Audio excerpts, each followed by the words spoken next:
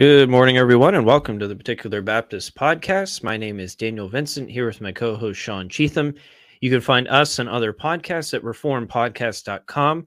Also, check out our blog at theparticularbaptist.net. And if you would like to subscribe to one of our tiers at Patreon and support us, we would greatly appreciate that. Patreon.com/theparticularbaptist to receive exclusive benefits.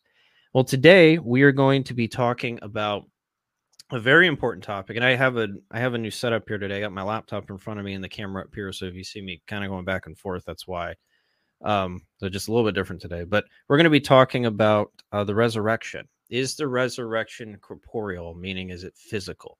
It's a very important topic. This is, we believe, a gospel issue, and something of utmost importance, and not something that we can get wrong or deny or play around with because of its core importance to our faith. But this is unfortunately something that is still debated today. Is the resurrection corporeal or not? So it's definitely something that should be discussed. But I think we'll start off with, we're going to do an exegetical discussion about it, and we're also going to do a historical discussion. So we'll start with kind of a historical discussion around the doctrine, and then we'll dive into the scriptures to talk about it exegetically. But we're arguing in the positive that this is that the resurrection is corporeal, and we believe that the scriptures teach this very clearly. So historically, if we look at our confession of faith, the Second London Baptist Confession of Faith, and I think, and feel free to correct me if I'm wrong, but I think the Westminster reads identical or almost identical to this. But this is the Second London Baptist Confession of Faith, Chapter 31, paragraph 2. And this is actually a chapter that deals specifically with the issue of the resurrection, among other things. But this paragraph says, "At the last day, such of the saints as are found alive shall not sleep, but be changed, and all the dead shall be raised up with the selfsame bodies, and none other, although with different qualities, which shall be united again to their souls forever." So you can see kind of a very basic overview of Genesis 15 and other places in Scripture where it talks about our bodies being raised, our physical bodies being raised, although they will be changed, with their souls being united to their bodies. So we're seeing these doctrines already being laid out. So and you can see this consistently throughout the Reformed tradition, that the resurrection in a corporeal nature of the bodies of believers, especially the bodies of believers, will be raised physically. All people's bodies will be raised physically, but as it relates to Christians, that's kind of what's being focused on here. But there are multiple verses that are cited from 1 Corinthians 15 for this specific paragraph. For those of you who are not familiar with like the Westminster Confession of Faith or the Second London, there are proof texts that are underneath, some of these paragraphs or all of the paragraphs in the confession that give biblical references that support the truth found in that particular paragraph. So 1 Corinthians 15 is cited multiple times for this particular paragraph. But even going back before the Reformed tradition, you can see this concept of a bodily resurrection within the early church. If you look at the Nicene Creed, there's discussion around the resurrection. And even in the Apostles' Creed, we see early confession to this doctrine. And the fact that these creeds have this doctrine within the creedal statement summarizing the faith shows how important it was to understanding what the Christian faith was. It wasn't something tertiary. It wasn't something secondary. This was something that was considered core to the faith, so much so that it was codified in a summation of the Christian faith in a creed that Christians could learn and understand. But jumping back to more of the Reform period, this would be the 17th century, looking at Francis Turretin. In his Institutes, he has a section on last things, and I want to read a little bit here. He says, quote, "The necessity of the question is great to confirm this primary article of our faith against libertines and Epicureans, who in every age, within as well as out of the church, have either denied or called in question the resurrection of the dead." So even in this time, the church was still struggling with people who were denying the resurrection of the dead, or denying the resurrection in general, or something about the resurrection was being called into question and being contested. It wasn't just something that was in the early church. It wasn't just something that we struggle with now. This is something that the church, even in the High Reformation period, was struggling with and had to be explicitly denied. Turretin goes, he calls us a primary article of faith, of our faith. So this is not something that's secondary or tertiary, even in Turretin's mind, but something that is considered of utmost importance. It's considered core to the faith. And then he goes on to say, talking about Socinians and the resurrection, he says, quote, "Are the bodies numerically which have died to be raised again? We affirm against the Socinians." The question is moved by the Socinians, who maintain that the bodies of the raised will be without flesh and blood, and that the identical flesh which we now have with regard to its essence will not rise again. Quote, "This present body must die, that another new one may spring from it," says Socinius. Smalkis, "These bodies which we now bear about with us, we believe will not rise again, but we are taught by the apostle that others will be given to us." And then Turretin goes on to say, "Hence he wishes the words of the creed to be thus understood. I believe that will exist again, which was flesh before." So one thing that's nice about Turretin is Turretin, when he's talking about his opponents, he likes to go to the sources themselves. He doesn't just say, well, this is what they believe. He'll quote primary source material to back up what he says and cite them and say, here's where you can find what they say in their works. You can see even in his time, there were those who were denying this fleshly resurrection. The Socinians were denying this fleshly resurrection, that they would somehow and saying that they would somehow get another body that wasn't the one that they have now. So this is considered very problematic. And the Socinians had other issues as well. They denied the Trinity and had serious issues with the doctrine of God, and were considered outside of the Christian faith. But to understand the bodily resurrection in the way the Socinians did was really to put yourself outside of the faith. I mean, you're falling into the heretics camp, and obviously outside of Scripture. So this certainly would raise some significant problems. But that's just a very basic, very high level historical overview of where we see this kind of in the Reformation period, in the early church period. But we do see historically among the Orthodox a consistent confession of a fleshly corporeal resurrection at the last day. All right. Well, you want to move into some of the biblical evidence now there, Dan? Yep. That sounds good. Right. Cool. All right. So first we'll just go through some biblical evidence for the bodily resurrection, and then we'll begin to tie it to the gospel, right? Because it's not enough to say the scriptures teach a physical resurrection, but we're also making the additional claim that this has become a gospel issue. Mm-hmm. So just to start off with, I'd actually like to start with an Old Testament reference here, and that's Job 19, verses 25 through 27.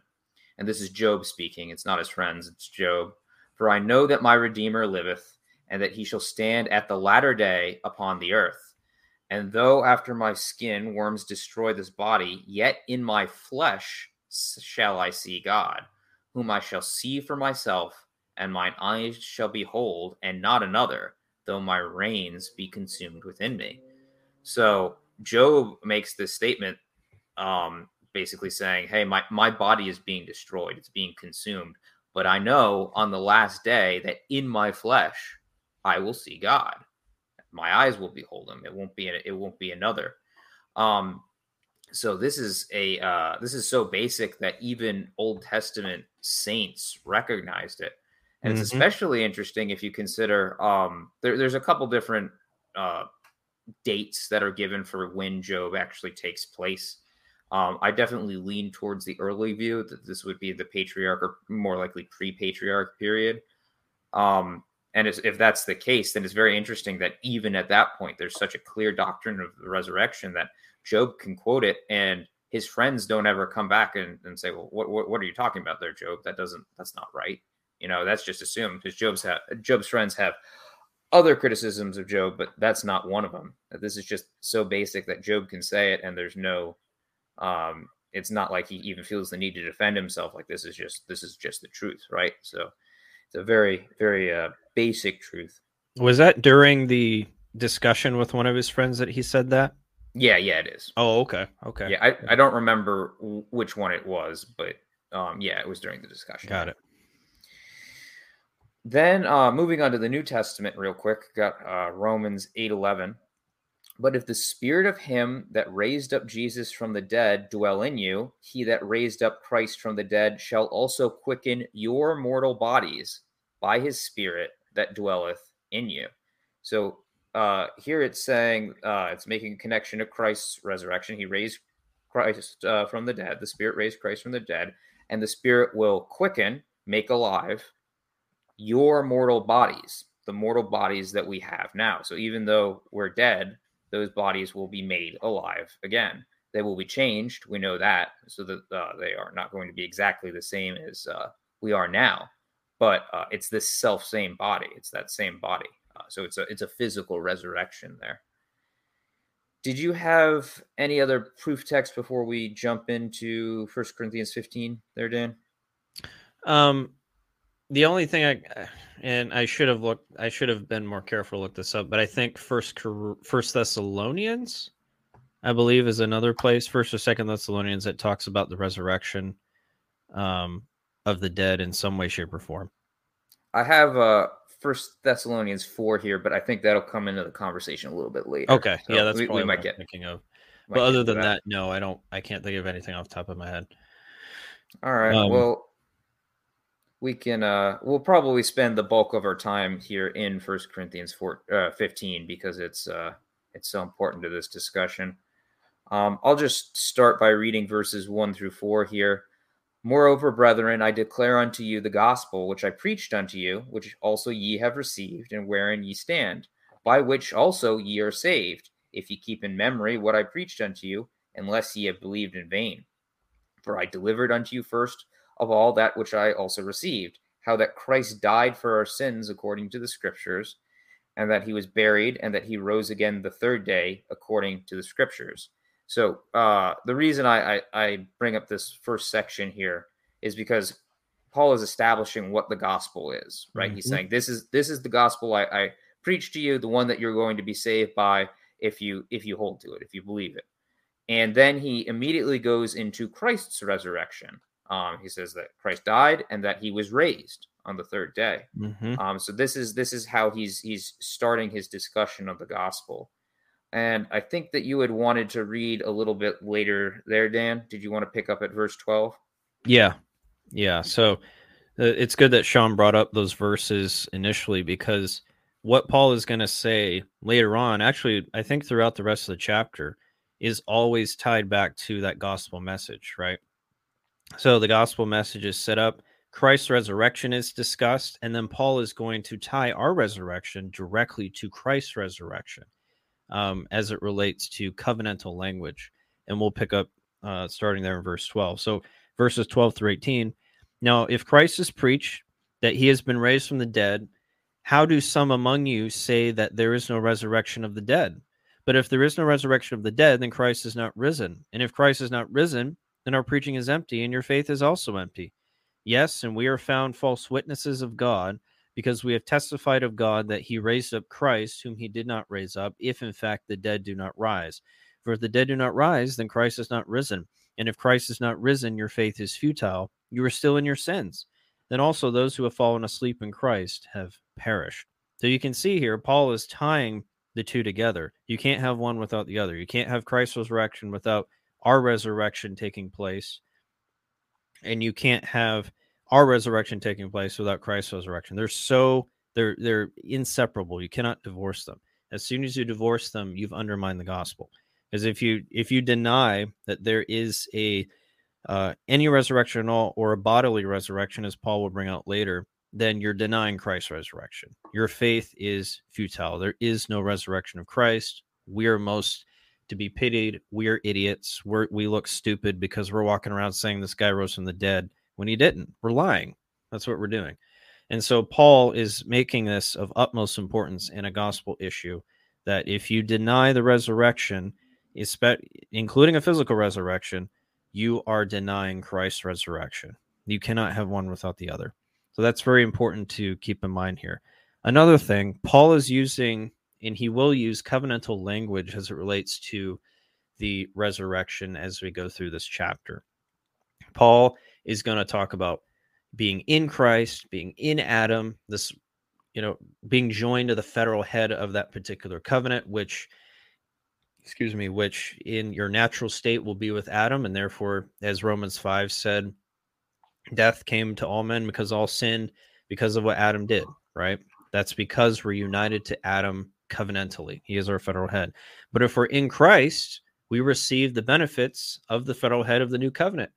And in this case, it would mean his resurrection is our resurrection. His righteousness is our righteousness.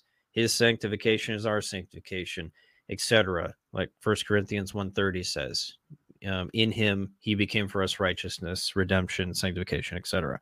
So being in Christ means that we receive all of these spiritual blessings that are in him. All of them, in fact, Ephesians 1 says, every spiritual blessing is ours in Christ Jesus. And clearly that includes the resurrection that he had, because Paul ties our resurrection to Christ. And because Christ's resurrection was corporeal, Christ rose physically. Christ was in a spirit. And we know in the book of Luke that when Jesus appeared to the apostles, to the disciples behind closed doors, they thought he was a ghost. And he said, no, ghosts don't have flesh and blood. Touch me. You can feel me. I have flesh. Put your fingers in the nail holes. Touch my side. I am the Jesus that died. I am physically here.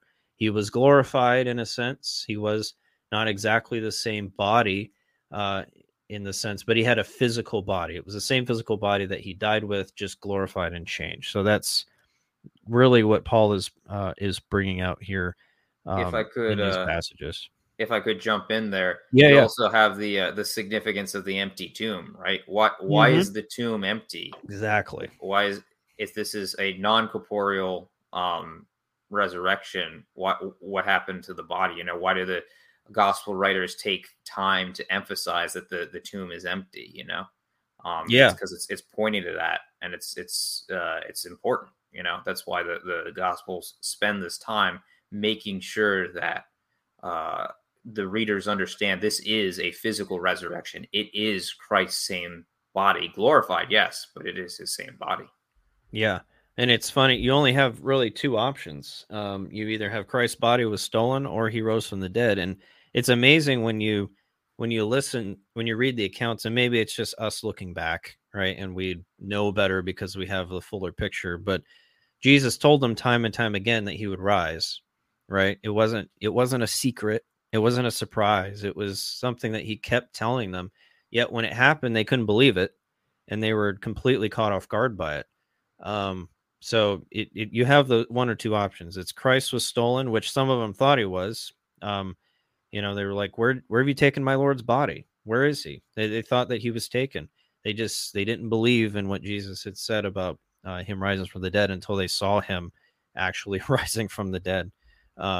So yeah, Jesus not being in the tomb is strong evidence for that resurrection, physically speaking, because you would expect if he was a phantom that his body would still be there, and there would be his soul or his spirit floating around doing whatever it does. But no, it was his real physical body, just flesh and blood, just glorified. Jumping forward to verses 20 and 23, but now Christ is risen from the dead and has become the first fruits of those who have fallen asleep. For since by man came death, by man also came the resurrection of the dead. For as in Adam all die, even so in Christ all shall be made alive, but each one in his own order. Christ the first fruits, afterward those who are Christ at his coming. So here's a covenantal language that Paul is using. You're in Adam, you die, physically, spiritually, but if you're in Christ, you're made alive. And he's talking about physical resurrection here because that's the context. But if you're in Adam, you're going to physically die. But if you're in Christ, you will be made alive. So Christ's resurrection, his corporeal resurrection in a glorified body, becomes your resurrection corporally in a glorified body. So by virtue of being in the new covenant. But this understanding here of this passage is going to come into play as we go into further verses about spiritual versus physical bodies and some of that difficult language that Paul uses here. But we'll deal with this passage first. So Paul uses this language of first fruits. This is very important in understanding, what Paul is talking about here. Is he talking about spiritual or physical? Are we spirits? Are we raised as in a spiritual sense, or are we raised physically? So when we're talking about first fruits, this is talking about, really using the language of harvest. This is an Old Testament reference. You can find this in Deuteronomy 26, verse 2. But it's talking about the best of the harvest that was laid out when it was time to bring those first fruits in sacrifice. John Gill talks about this a little bit, and I'm going to read a little bit here, but he goes into some of the history of what first fruits actually means. He says, quote, "The first fruits sanctified the rest of the harvest, represented the whole, gave right to the ingathering of it, ensured it. Christ, by lying in the grave and rising out of it, sanctified it for his people, and in this resurrection represented them. They rose with him and in him, and their resurrection is secured by his. Because he lives, they shall live also.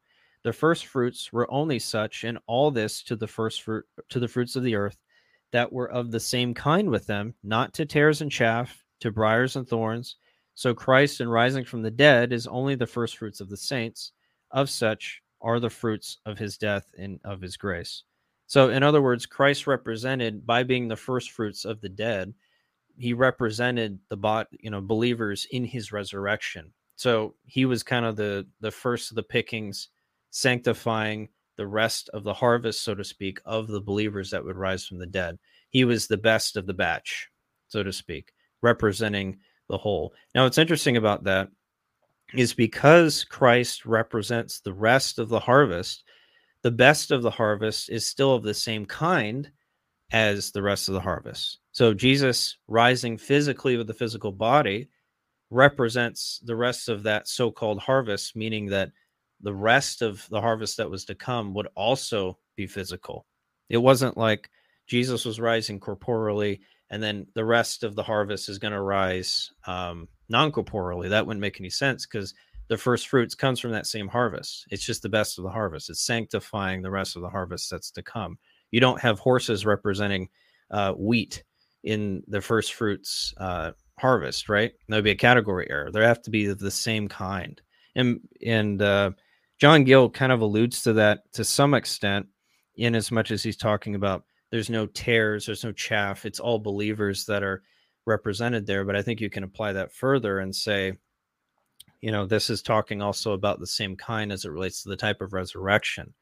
Jesus was raised with a physical body, representing the rest of the harvest to come. And the rest of the harvest has to be corporeal, just like he was. Otherwise, he can't really be representing that harvest. So the first fruits conversation, I think, is very key to understanding this passage and the physical resurrection, because it shows the covenantal nature of the resurrection, but it also shows what type of resurrection is to come based on Christ's representative nature of believers. So it really helps us to understand what is going on here. Do you have anything to add to that, Sean? Not for that, no. Okay. Jumping down to verses 42 through 45. So also is the resurrection of the dead. The body is sown in corruption, it is raised in incorruption. It is sown in dishonor, it is raised in glory. It is sown in weakness, it is raised in power. It is sown a natural body, it is raised a spiritual body. There is a natural body, and there is a spiritual body. And so it is written, the first Adam became a living being, the last Adam became a life-giving spirit. And this is 1 Corinthians 15, 42 to 45. So Paul has just finished describing, he talks about these celestial beings, like talking about planets, terrestrial, celestial, things like that, and then paralleling that with the resurrection of the dead, and talks about this contrast between spiritual and physical bodies, right? So the body is sown in corruption, right? We decay, we die, we're imperfect, physically speaking, but we're raised in incorruption. So when Paul is using this language of spiritual body versus natural body, is he talking about a real contrast between physical and then, we're going to have some kind of spiritual body that isn't corporeal in any way? And we're going to say no. And there's some things to keep in mind. Paul says that the body that we have is sown in corruption, yet that same body is raised in incorruption. He doesn't say it's a different body. He doesn't say it's not a body at all and it's just merely a spirit. He clearly says it's the same body, but that body is raised in a different way than the natural body would have existed. So we still have the same body, flesh and blood. It's just been glorified. Spirits don't have bodies. So if we're raised as a spirit that isn't physical, then Paul cannot properly be saying that it is a body, right? Because spirits don't have bodies. This is basic Christian metaphysics. This is basic Christianity, that God is a spirit. Why does he not have a body like men, as the Children's Catechism says? Because he is a spirit. Spirits don't have bodies. And Jesus, we already mentioned this earlier, when Jesus appeared to his disciples behind the locked door, he said, they feared that he was a ghost. And he said that ghosts don't have flesh and blood, or spirits don't have flesh and blood. I do have flesh and blood. And so Jesus already lays out those categories for us. This is very basic. So if we're saying that you're just raised as a spirit without a physical body, then Paul is lying when he says that we have a body, because spirits don't have bodies. That's just not a biblical category or biblical metaphysic. And then verse 45 is, it talks about the first Adam became a living being, the last Adam became a life-giving spirit. And I mentioned somebody from Twitter here because I saw this, might have been last week, Twitter account called Cage Stage Calvinist. This guy or gal, I don't know what it is. They're one of those anonymous accounts, but they said that Jesus no longer has a physical body after rising. I don't know if it was when he ascended or is it immediately after his resurrection, but at the very least now he does not have a physical body. The hypostatic union is over, kind of thing. And this person used this verse as proof for that. The first man, Adam, became a living being, and the last Adam became a life-giving spirit, which is a very interesting take on the hypostatic union, but and a heretical one for that. But it's interesting. John Gill talks about this, and it's really, I think, might be a translational issue, because Gill does talk about different translations that might read. Let's see, what does he say here? Gill says the last Adam's body upon his resurrection is a spiritual and life-giving one, as the Syriac version renders it. So that Kabbalistic writers speak of Adam, who is the holy and supreme, who rules over all and gives spirit and life to all. So this isn't saying that Jesus became a spirit afterwards and he's no longer in a hypostatic union or as a physical body, but this is talking about Jesus being the one who gives life to all. But this is not denying his physical resurrection. This is not denying that the hypostatic union still exists. But all these things are important as we understand the resurrection. Jesus still has a body. He was raised in a glorified body, and we will be like him in the sense that we will have glorified bodies too on that last day. And we will be as Christ is, physically speaking, with a glorified body, and be able to identify with him in that way because of the covenantal nature that's given to us. So we have to be really, really careful when we talk about these things. Otherwise, we start to veer off into these ditches that we don't need to be, wandering into. We have to be very, very careful. But you can see how important and critical this doctrine is to our faith. You compromise in one place, the entire dominoes fall. Yes, you can be inconsistent, but with a doctrine like this, if you start chipping away at certain things, you're still going to be in a heretical area, because it's all of this is core to our understanding of the faith at a critical level. You have anything you want to add, Sean? Yeah, I want to talk a little bit about the resurrection being future, right? Because it seems Yes. very often that Yep. you have the denial of a bodily resurrection, a physical resurrection, go hand in hand with the denial that the resurrection is future. It Mm-hmm. seems, at least from what I've seen, that it's an explanation for how the resurrection can't be future, or it's an explanation given when somebody says, "Well, how can the resurrection, or how can people be raised now, not in the future?" Because we don't see the people around. It's like, oh, it's a spiritual resurrection. It's not a physical resurrection. So that it does seem that those go hand in hand. Going just a couple proof texts to discuss this. Verse 23, going back to verse 23 of 1 Corinthians 15. But every man in his own order, Christ the firstfruits, after they that are Christ at his coming. Then cometh the end, when he shall have delivered up the kingdom to God, even the Father, when he shall have put down all rule and authority and power, for he must reign till he hath put all enemies under his feet. The last enemy that shall be destroyed is death. So as Dan was reading earlier in this section, it's about the resurrection. For since by man came death, by man came also the resurrection of the dead.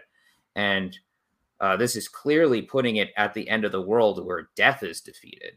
It would seem very strange that the resurrection would be going on now in its fullness, and yet death is still all around us. If death is defeated, that would seem a very odd way of reading that.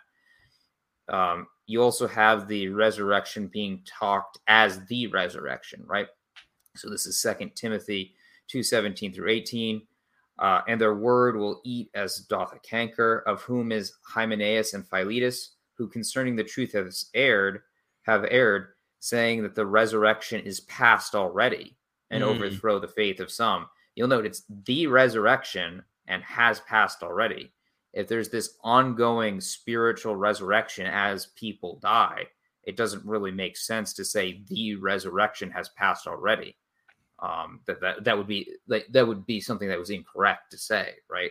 You wouldn't phrase it like that. Paul wouldn't have phrased it like that. We also have 1 Thessalonians 4, and this is verses 13 through 18.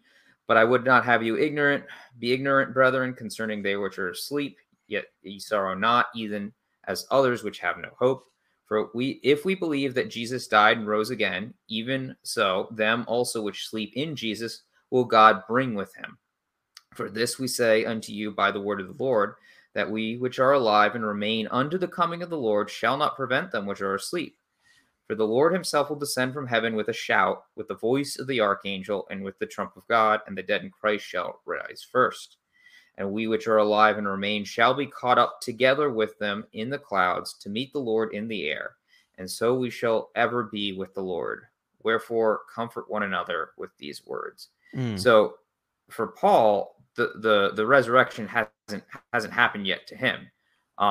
He is saying whenever Christ descends, those that have been raised will be brought with him. And then he goes on to describe that as they'll be caught up in the air with him, which obviously hasn't happened yet. There might be some that want to dispute that from they would take a non-literal view of that, but I think that's not the way to take that. This definitely seems, again, as one of a series of proof texts, seems to be placing the resurrection at the final judgment, the second coming.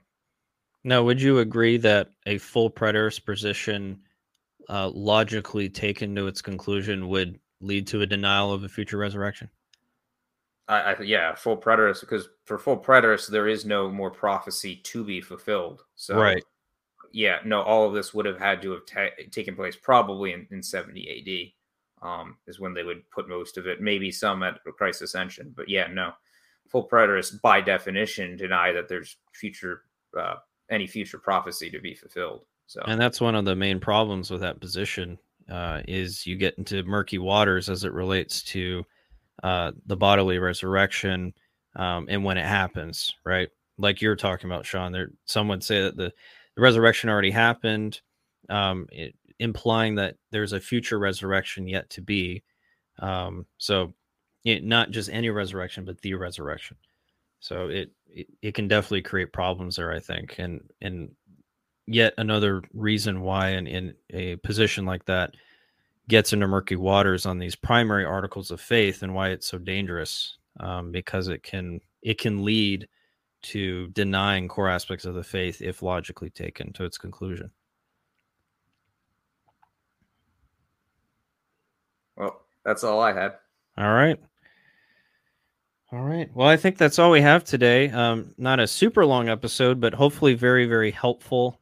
That again, these are critical aspects of our faith as it relates to the resurrection, and something that we must grasp. If anyone who listens to this episode is struggling with this issue, do know that this is a gospel issue.